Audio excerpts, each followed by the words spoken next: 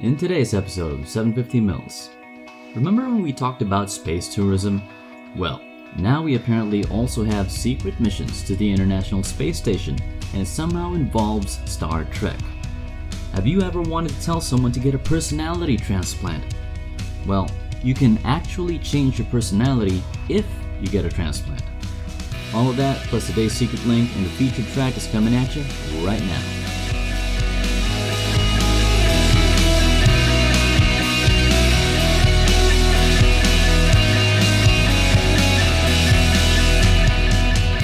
Hey everyone, welcome to 750 Mils, the show that's all about bringing you good news, interesting stories, and genuinely useful things to know. And this is the last episode of the year 2020. We made it! I'm glad to have you hanging out with me. My name is Andre, and today we've got a few interesting things to talk about. And if nothing else, I hope that you listen through this entire episode and come away not just entertained, although that would be good too, but also more inclined as to how you, personally, can take on the future with a bit of cautious optimism. I'm not just yanking anyone's chain here, and there's nothing in here that's going to be a lecture or a sermon. Just good news, real stories, useful stuff that's based on science that I'm hoping is simple enough to be entertaining, but not too simple that it sounds like I'm just making stuff up. Anyway, let's just jump into it.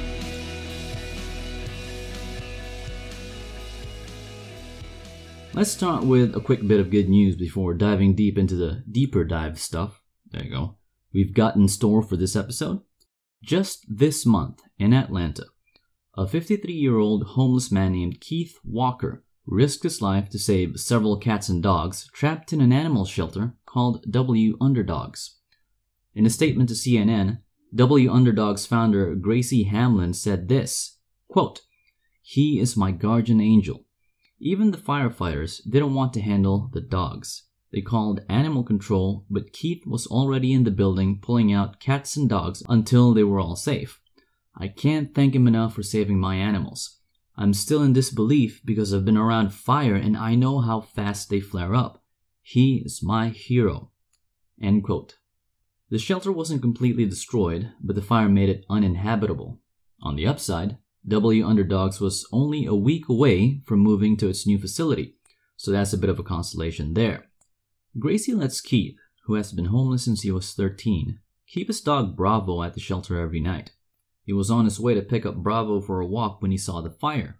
In the end, Keith rescued a total of 6 dogs and 10 cats. For his part, Keith said this, quote, "If you love a dog, you can love anyone in the world. My dog is my best friend, and I wouldn't be here without him, so I knew I had to save all those other dogs."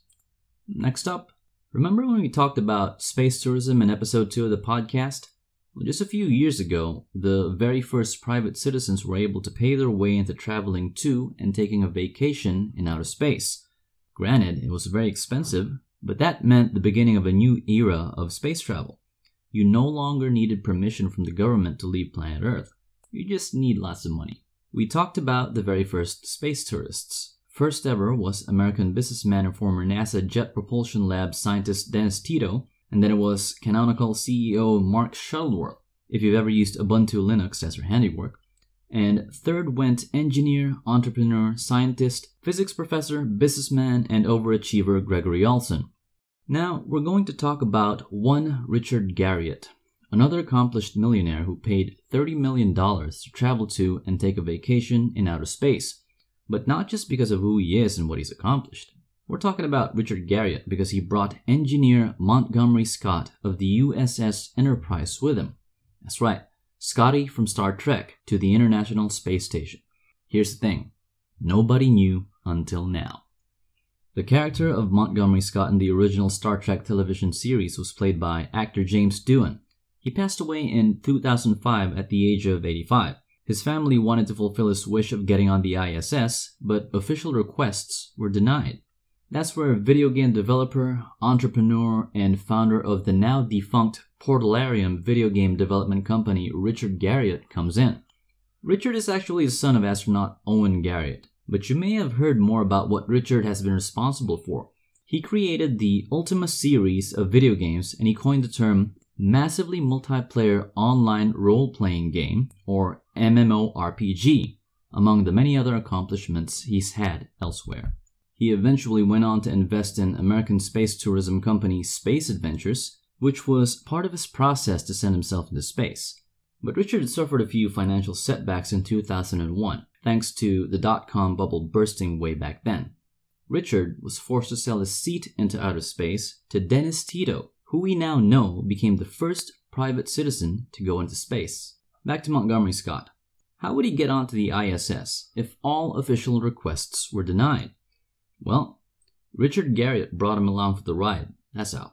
He just didn't tell anybody else. Richard Garriott smuggled some of the ashes of actor James Doohan onto the International Space Station's Columbia module. In a 41-second video clip posted on an article in The Times Online, Richard, from the ISS, in zero gravity, addressing James Doohan's son Chris, said the following, quote, "Hey Chris, Richard Garriott here, on board the ISS. I just wanted you to know, mission accomplished. Your father has made it here into space, and in fact, all the way up here to the International Space Station. I'm very proud to have had the chance to do this for you, and for your family, and for your father. It's very special to me, and that was something your father wished for, and you've tried to make happen. And I can't tell you how proud I am to be able to do this." End quote. It's not actually the first time James Doohan has made it to space posthumously. In 2012, some of his ashes went up into space aboard the SpaceX Falcon 9. His ashes have since traveled about some 1.7 billion miles across space, as well as having orbited the Earth more than 70,000 times. That's a lot. Hey everyone, just taking a quick early break here before we get into the meatier side of this episode, because I wanted to thank all of you for tuning in. Without you guys listening to this, it just wouldn't be worth it. So there's some interesting stuff about where you guys are from and how you like to listen to the podcast. Here's a few things I learned about you guys over the past year. You guys look like you mostly listen in from 3 places. These are the top 3. The United Kingdom, Russia, and then the United States, followed by a smattering of other places like Spain, the Philippines, and a few other countries throughout Europe, the Middle East, and Asia. I thought it was interesting that it's mostly folks from the US and Russia who listen through downloads, while everybody else mostly prefers streaming the podcast through mobile phones. Meanwhile, you guys who are more like me who do everything through a laptop are pretty much going the way of a dinosaur. I don't think there are too many of us who consume media and listen to stuff on actual computers. And it's been a pretty interesting ride to 15 episodes, and I'm looking forward to doing a lot more with 750 Mils next year. We've got a lot of stuff planned. You guys seen the new audiograms yet? So check out 750 Mils on Facebook and Twitter, hit the like and the follow button if you haven't yet. That's where you'll find them. I'm really happy about how they turned out. I gotta apologize to people following the podcast on YouTube though, as I haven't uploaded any episodes there, as I'm working on revamping some of the podcast's visuals to be a bit better than they currently are. That could have definitely been done better and more thought through. The new audiograms and the new show notes visuals are examples of that, and I'm looking to push that overall look to any new videos and the eventual new website design for the podcast. I'm also thinking about other different places to put 750 Mils on, like other video platforms and social networks besides the biggest ones out there. I like to cast as wide a net as possible and have the podcast available to as many people wherever they may prefer to be. Having a variety of choice is a good thing in my opinion. Again, thank you for tuning in. That really matters a lot.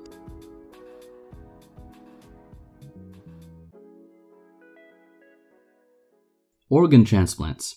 What pops up in your head when you hear people say that? For me, it makes me think about one person sharing one of 2 organs with somebody else whose own organs aren't doing the job they're supposed to do anymore. Organs that come in pairs like kidneys. You keep one kidney, you give away the other one to someone who needs it, someone who would likely die without it. That's the win-win scenario in organ transplants. If you find yourself in trouble because some vital part of your body no longer works as it should, you should try to find an organ donor. Maybe a relative or even a total stranger, if certain criteria relevant to compatibility are met. Then there's the one where the organ donor would no longer need the organ he or she's decided to provide to anyone who needs it in the case they may have passed away. And other people have benefited greatly due to people who have specified to have their organs donated in the event of their untimely demise. Why are we talking about this? Well, one of the reasons why is because there's an interesting and unusual case of an organ transplant situation that took place in India. Meet Aiza Qureshi. Aiza is the only child of her parents, and just over a month ago she was rushed to the hospital in serious condition.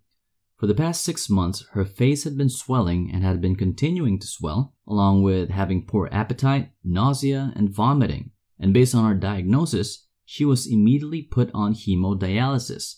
This is because her kidneys were no longer working properly, and she needed external help to clean and purify her blood to remove waste products circulating within her body. She was diagnosed with end-stage renal disease arising out of a complication called focal segmental glomerulosclerosis, or FSGS, which, according to the Mayo Clinic, is a disease in which scar tissue develops on the parts of the kidneys that filter waste from the blood.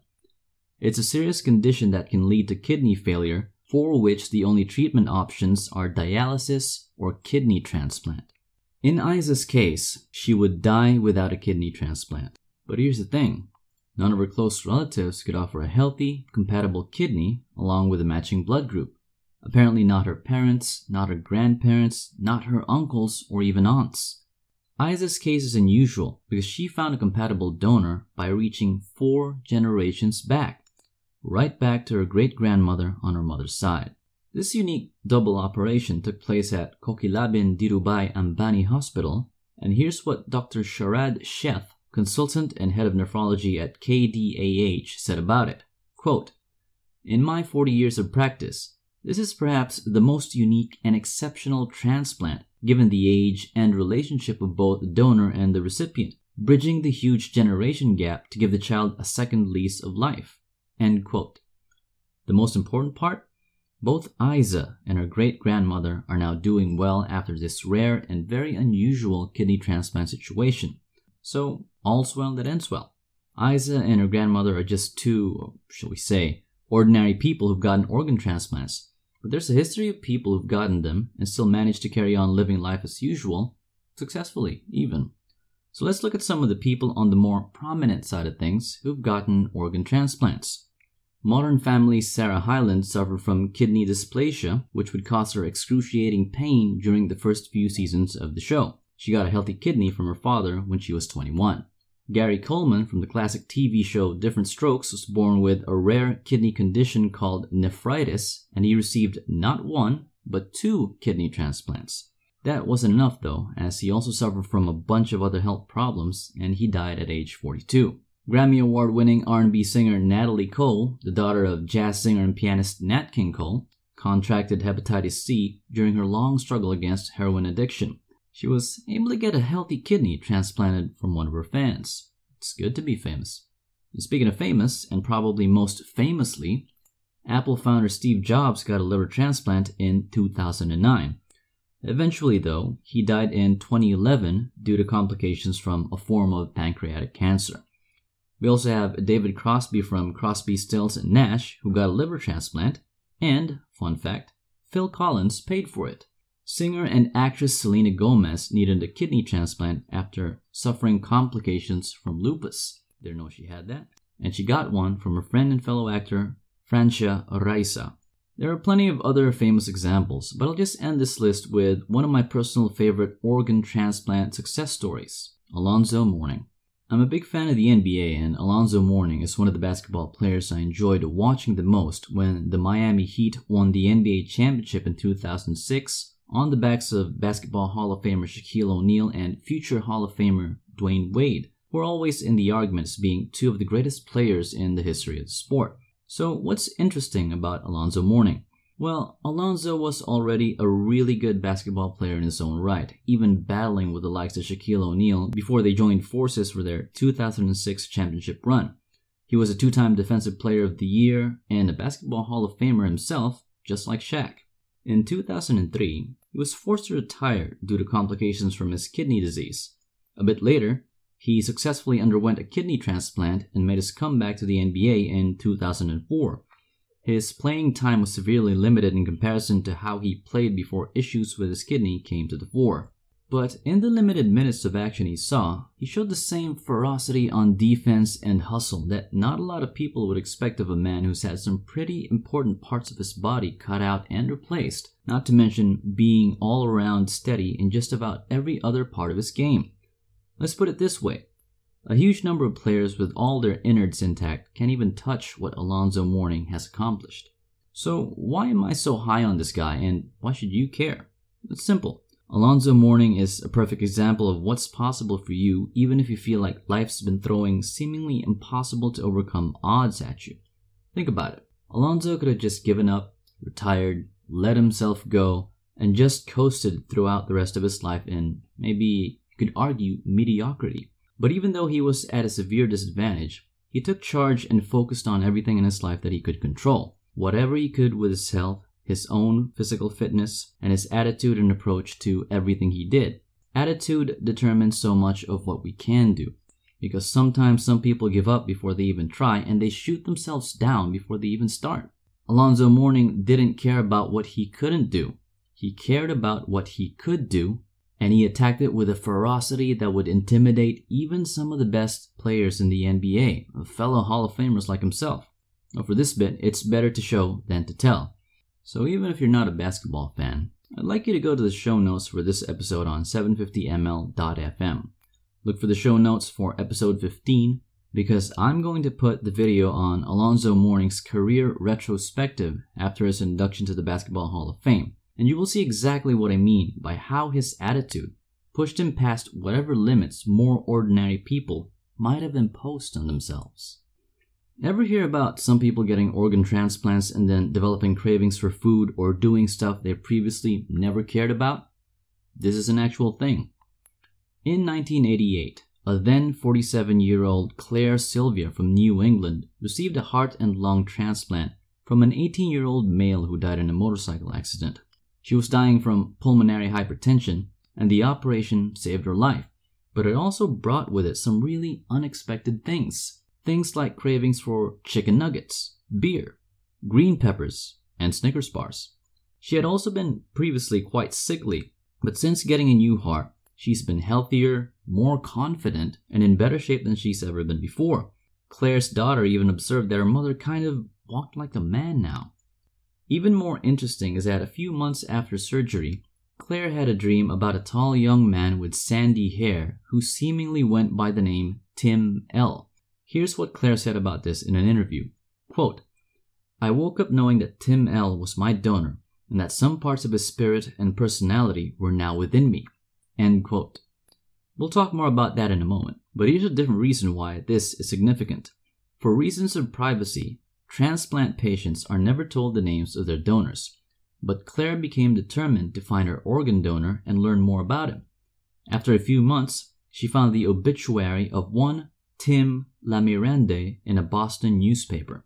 She wrote to his family and they agreed to meet up with her, and apparently Tim's parents and siblings confirmed his food preferences and some of his traits that matched up with Claire's experiences with her new post-transplant food cravings and traits. Claire continued to keep in touch with Tim's family out of gratefulness for the heart that kept beating within her and had kept her alive. There's more to Claire's story though. A few years later, she got a kidney transplant, this time in 1998, from her ballroom dancing partner and ex-boyfriend. After that, she started to really like cooking. Claire's experiences have since been chronicled in a book titled A Change of Heart, and this even spawned a 2002 film, Heart of a Stranger, which stars Jane Seymour. So what causes organ transplant recipients to develop strange new cravings and even basically just change their personalities? The best current explanation is something called cell memory theory. Some scientists and physicians believe that the behaviors and emotions acquired by the recipient from the original donor are due to the combinatorial memories stored in the neurons of the organ donated. There's a study that had been published in the journal Quality of Life Research, where researchers interviewed 47 patients who received a heart transplant over a period of 2 years in Vienna, Austria. They found that 79% of patients did not feel that their personality changed post-surgery, 15% experienced a change in personality due to the life-threatening event, and 6% did confirm a drastic change in their personality due to their new heart. While the percentage of personality changes as a result of an organ transplant hints to be insignificant, further research has been done to validate the existence of this concept. In a paper titled Changes in Heart Transplant Recipients That Parallel the Personalities of Their Donors, which was published in March 2000 in the journal Integrative Medicine, researchers wanted to evaluate whether changes experienced by organ transplant recipients were parallel to the history of the donor. They looked at 10 patients who received a heart transplant and found 2 to 5 parallels per patient post-surgery in relation to their donor's history. These included changes in food, music, art, sexual, recreational, and career preferences, in addition to name associations and sensory experiences. There was even a patient who received a heart transplant from a man who was killed by a gunshot to the face, and the organ recipient then reported dreaming of seeing hot flashes of light directly on his face. That's not where it ends either. In one report, which may or may not have anything to do with cell memory theory, an Australian girl named Demi Lee Brennan received a liver transplant. 9 months after the initial transplant, her doctors discovered that she had changed blood types and that she had acquired the immune system of the donor due to the stem cells of her new liver transferring over to her bone marrow. Michael Storman, a hepatologist who treated Brennan at the Children's Hospital at Westmead, said, quote, "In effect, she had a bone marrow transplant. The majority of her immune system had also switched over to that of the donor." End quote. Anyway, it's time for this episode's featured track, a song titled Elevate from the rock supergroup The Winery Dogs. The Winery Dogs are composed of singer and guitarist Richie Kotzen, who you may know from Poison, Mr. Big, and his own solo work. He's quite prolific. And then you have drummer Mike Portnoy, co-founder of prog rock band Dream Theater and a few other supergroups apart from the Winery Dogs, and bassist Billy Sheehan, who's worked for the likes of Steve Vai, David Lee Roth, Niacin, as well as Mr. Big. Billy is one of the best bassists you'll ever see and hear play the instrument, so you owe it to yourself to listen to just about anything he's involved with, really. And I'd recommend you start with this song. So check it out in the episode's show notes, or just refresh the 750 Mils featured track playlist if you're following it on Spotify or Apple Music. You are, aren't you? And it should appear in there along with all the other featured tracks that we've had all throughout the episodes of the podcast. Give it a listen. It's a good one.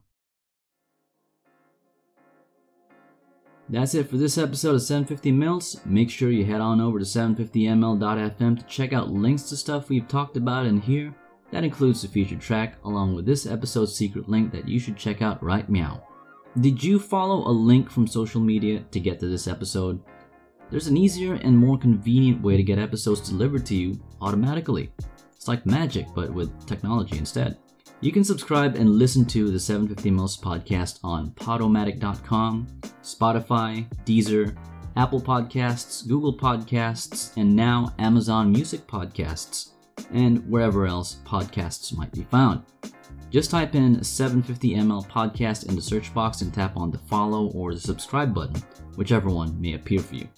Links to all of that will be in the show notes for this episode as well, which you can find on 750ml.fm. That's 750ml.fm.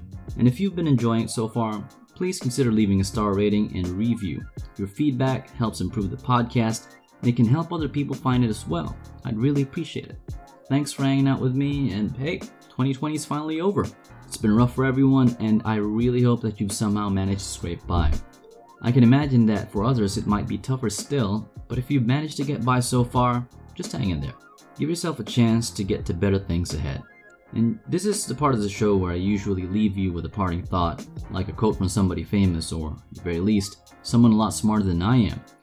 I do this to give listeners something to think about and hopefully nudge them in the direction of a more positive, or at least a more productive mindset, even if it's just by a little bit. It's the end of the year, things were bad. What about next year? How should we look at things going forward, given everything we've been through? Is it even reasonable to try to be optimistic? Well, I won't tell you exactly what to do, but I'd like to give you some things to think about at the very least. Gandhi said that man often becomes what he believes himself to be. If I keep on saying to myself that I cannot do a certain thing, it is possible that I may end by really becoming incapable of doing it. On the contrary, if I have the belief that I can do it, I shall surely acquire the capacity to do it even if I may not have it at the beginning. So that's interesting. Harvey Mackay says something similar. An optimist understands that life can be a bumpy road, but at least it is leading somewhere. They learn from mistakes and failures and are not afraid to fail again. And finally, another similar idea from Noam Chomsky. Optimism is a strategy for making a better future, because unless you believe that the future can be better, you are unlikely to step up and take responsibility for making it so. Hope you guys have a good day. I'll see you around.